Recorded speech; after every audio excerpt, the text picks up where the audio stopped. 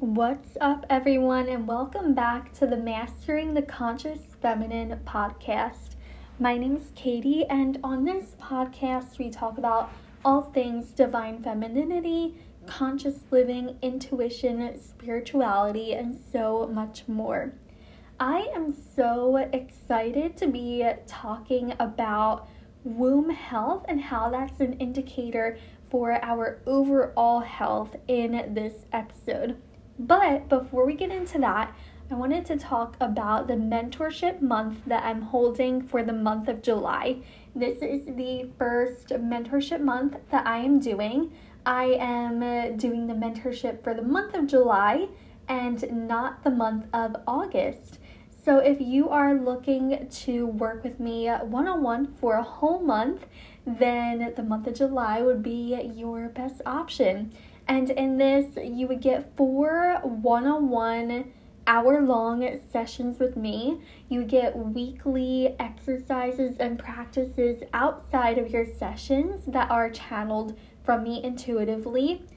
And you would have text messaging, access to me throughout the whole month. And in this, we can work on so many different things: limiting beliefs, inner child work, a manifestation, honing in on your intuition, divine femininity, womb health, spirit baby communication and preparation. Whatever you are feeling called to do and to work on from an intuitive standpoint, and to have a month-long mentor and to start seeing some changes, then that mentorship month option is available for you. And you can click the link in the podcast description to have access to the webpage for the mentorship month and to find out more information about that. So now let's get started. I have such a passion for womb health and specifically with our period because I've experienced so many physical symptoms with it that were very bad for my body, and I'm grateful that I never struggle with things like PCOS or endometriosis, but this experience that I went through of kind of realizing that there was more to our health than just the physical body is what led me to have such a passion for it, because not only did I just make changes in my physical life, but I also did this from an emotional and spiritual perspective. So when I was 9 years old and I had my first period, I did not have any struggles with it at all. I even looked forward to it every single month.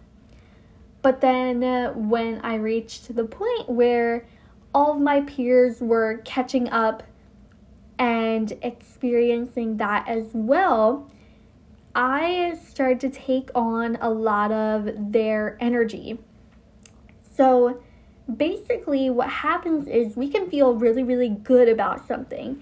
And then when everyone else around us starts to talk about it in the opposite way, we can start to take on their own beliefs and emotions. And it has actually been found through studies that women who have participated in group healing or group sessions where they practiced mindful menstruation and changing their beliefs around it to be something positive, in that has released a lot of very positive results. So I was taking in everyone's energy, and I was getting dizzy every month. I was so dehydrated. And yes, just being hydrated can fix a lot of our problems. However, we have to be an energy match for it. We have to be an energy match for the food that we're eating and how that's affecting us and making us feel. We don't have to overthink it too much, but it's just good to be aware of that. And I struggled with that for a while, for a few years. And then I was I think I was 16. And at this time I had found a love, a passion. Because in my early years of high school, I participated in like nothing and I hated school. But then I found a passion for the dance team, and I was a dance captain, and I was taking very good care of my body. And as time went on, I realized that I could change the way that things were going every single month. And through the combination of being in a high vibrational place emotionally and mentally, combined with coming into energetic alignment to keep my physical body healthy, I started to see no more dizziness and no more acne, cramps, headaches, things like that. And once I found my purpose of being an intuitive and channeling and doing intuitive work and the concept of divine femininity, I wanted to kind of put this all together, because our womb is a physical representation of the creativity and the creative portal that lives inside of us. And we can do so much with that. And I'm going to get into that after sharing these other stories that happened recently, which has helped me to even more encourage women to really take care of their bodies, to intuitively eat, to live consciously, and things like that. So I do not drink anything with caffeine because caffeine makes me feel extremely anxious. I can't do it at all. So a few months ago, I was drinking decaf cappuccinos, and they taste awesome. I love them. But even just having a cappuccino a few times a month led to extreme cramps in the cycle that I had after that. And the reason why this is important is because our period amplifies everything. And through that, we can see where there are imbalances in our body and what we need to change and things like that. So then I made the decision to completely just cut decaf out of my diet. So no decaf coffees, cappuccinos. I won't even drink any teas that have caffeine in it, all caffeine free. And when I did that, my cramps were significantly reduced. Now, fast forward to a few months later, I figured out that my body does not like lactose. I can have dairy products, but lactose itself makes my gut feel terrible. And gut health is also very, very important for our womb health and period health. So then I cut that out of my diet, and my cramps are completely gone.